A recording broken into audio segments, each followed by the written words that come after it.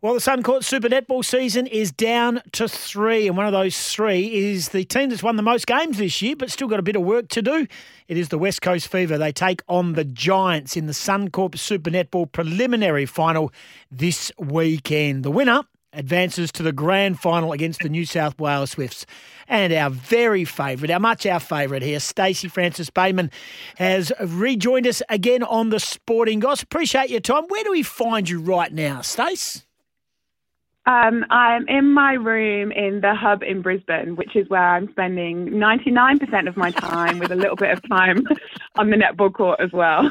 How frustrating is it? How hard is it? I mean, we all like to get out and about and do our thing. I know this is the sacrifice a lot of our sports people are playing at the moment and doing at the moment. How are you coping? Is it just sort of now second nature?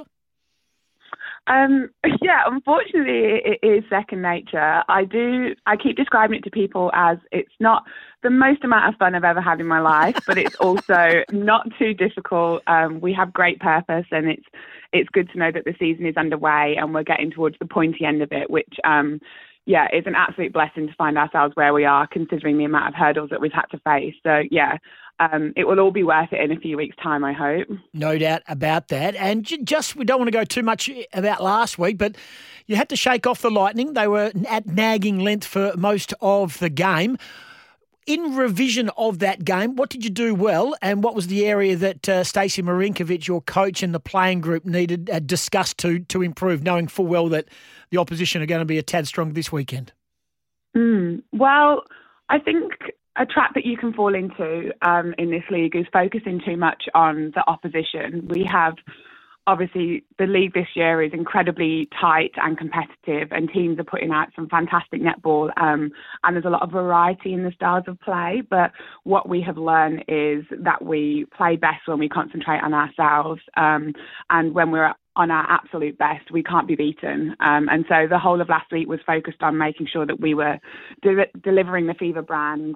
We had great clarity over what we were doing on attack and defence. And yeah, just being patient and knowing that if we stuck to task, that the whistle would be falling in our favour at 60 minutes. Yeah, I'm looking at just some of the basic stats and probably not a lot of the stats that coaches would look at, but simple things like goals and passes and goal assists. But down back, I mean, Courtney Bruce, your skipper, had a great game Sunday. Ariang, who's been rewarded by being put into the Diamonds squad, and yourself with gains, deflections and intercepts. It was really a fantastic effort right across the court in all thirds. Yeah, absolutely. Like, we play a very strong team brand of netball. We do have individual superstars that can't be escaped, but we work well when we work well together. And I think that's what's great about this squad that we've got over here in Brisbane. Everybody knows what their role is, but ultimately it's to contribute towards a team game plan, which brings us success. What do the Giants bring this year, just in regards to the clashes that you've had with them earlier in the season? What you've done well with them, they've been pretty feisty contests, and we would expect nothing different, knowing full well what's at stake going into a grand final the following week. Yeah, I think this weekend set up to be a very interesting contest. We obviously had that 1-goal thriller win against them at the RAC Arena earlier this year, and then we fell by a couple of goals, I think only 2 weeks ago. I know the Giants will be disappointed after having finished top and then not been able to make their way straight through to the grand final. So it's really do or die, and they're a bit of an unorthodox team in terms of the style of netball that you see in SSN, which does provide us with a bit of a challenge. And I think that's where we fell down a little bit a few weeks ago, potentially spending a bit too much time preparing for their alternate style of play. And so I'm actually really excited to be able to step back on court and right some wrongs, because we were disappointed in the way that we played a few weeks ago. And it's a fantastic opportunity for us to show that we can put out a consistent 60 minutes against the Giants and hopefully get across the line. Tell the listener what that style is, just in a nutshell. What do they do differently that not a lot of other teams in the SSN do? Yeah, it's interesting. I think although they have great speed across the court, they do play a slower style of game. They open up the backspace an awful lot, which I don't think is traditional Australian style of netball at all. And yeah, they tend to play ball on that third, or for me, fourth second. And we're a very quick team, and we obviously train and play against each other week in, week out, which is what we're used to, that first, second release. So it's adjusting our style of defence and also attack to combat that slightly slower style of play, and also that flair that they have as well. Yeah, they're pretty much a super shot team, aren't they? I mean, I think they've thrown up over 100 super shots. You're not so. Obviously, you've got Janelle Fowler under the basket, under the ring, so that sort of helps your chances. But they're very much, I think they've almost taken double the amount of super shots that you've had or made. Yeah, at least. They absolutely have. Yeah, they have great capacity and also confidence to go to goal in that power play period.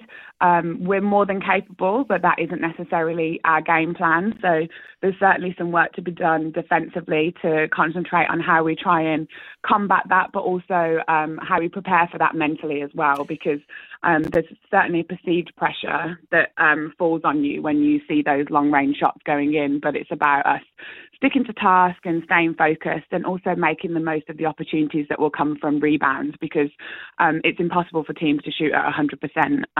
And so there will be opportunities for us to pick up some extra ball there. No doubt. Stacey Francis-Bayman is our guest on Sporting Goss. We're talking about the preliminary final clash with the Giants, which takes place at 1 o'clock Saturday, our time, taking place at the USC Stadium on the East Coast. Just in regards to the end of the season, and I know you've got 2 games to go. You've got to get this game out the way and then the grand final, all things being equal. What do? Do you come back to Perth and isolate for 2 weeks, quarantine, and then fly out? Do you go straight out home to your wife in England? What's the story? Well, as with everything this year, it's very complicated. We are supposed to be going into internationals at the end of the season. So depending on how far we go, plan A for me is that we make the grand final, which would put me out of contention for the England versus New Zealand section of the international season. So that will happen over the next few weeks. And then the England team are then coming across to Australia for us to play them for 3 games, which in a location that's yet to be determined because of COVID. So, yeah, my focus will switch very quickly from Fever Green to England Red, and putting my best foot forward for that, given that we have few opportunities ahead of the Commonwealth Games next year. And then eventually, come October, I will get to go home. Oh, wow. Okay. Well, I'm sure you've got a bit to play out in the meantime. And just when you're in lockdown for 99% of the time in the hub or in the bubble, wherever you are in the world, and we've had this discussion before, have you switched allegiances in regards to your viewing habits? Have you found anything that popped up? How's the reading going? Have you taken up knitting? What are you doing? I was Olympics obsessed, which was really positive and also really detrimental to a regular sleeping pattern. So now I've gone into detox, and detox involves a jigsaw puzzle that I'm making some incredibly slow grind on, and I'm already on my 3rd book since the Olympics finished. Okay. And the jigsaw puzzle is what? What's the end result?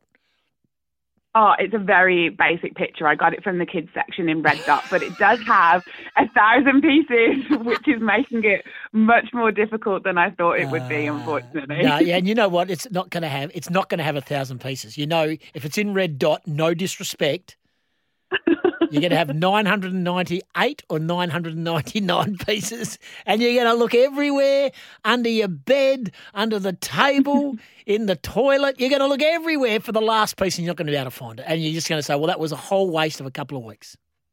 Yeah, it's going to be a mystery because I have not left my room and neither has the jigsaw. So that could be the straw that breaks the camel's back at the end of this season. Yeah, exactly. Well, we won the grand final, but my season was curtailed by the loss of one piece of the Red Dot. Hey, appreciate the chat. All the very, very, very best. One final one, just in netball in regards to the Olympic Games. And I know there is a huge push to get netball into the Olympics. Basketball's in it.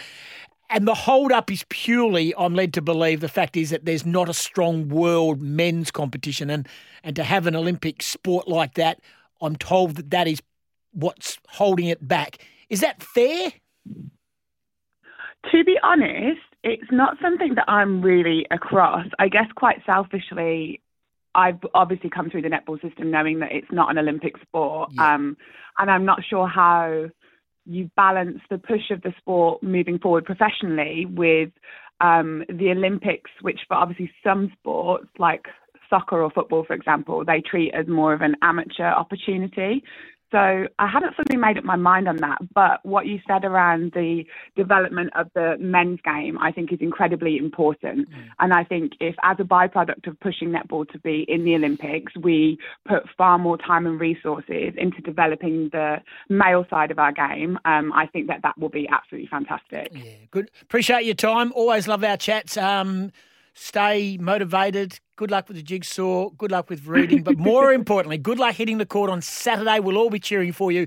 You'll see the game on 9 live, and you'll see it wherever you can find good netball. The Suncourt Super Netball preliminary final. It is our girls, the Fever, the most winningest team of the year, taking on the Giants in the prelim, and the Swifts await in the grand final. Thanks for joining us, Stace. Always a pleasure. You're welcome. Thank you. There she is. She's the delightful Stacey Francis-Bayman. She's from the West Coast Fever, and she always gives up her time because if she wasn't being interviewed by us, she'd be doing nothing but a $2 jigsaw puzzle. This is Sporting Goss.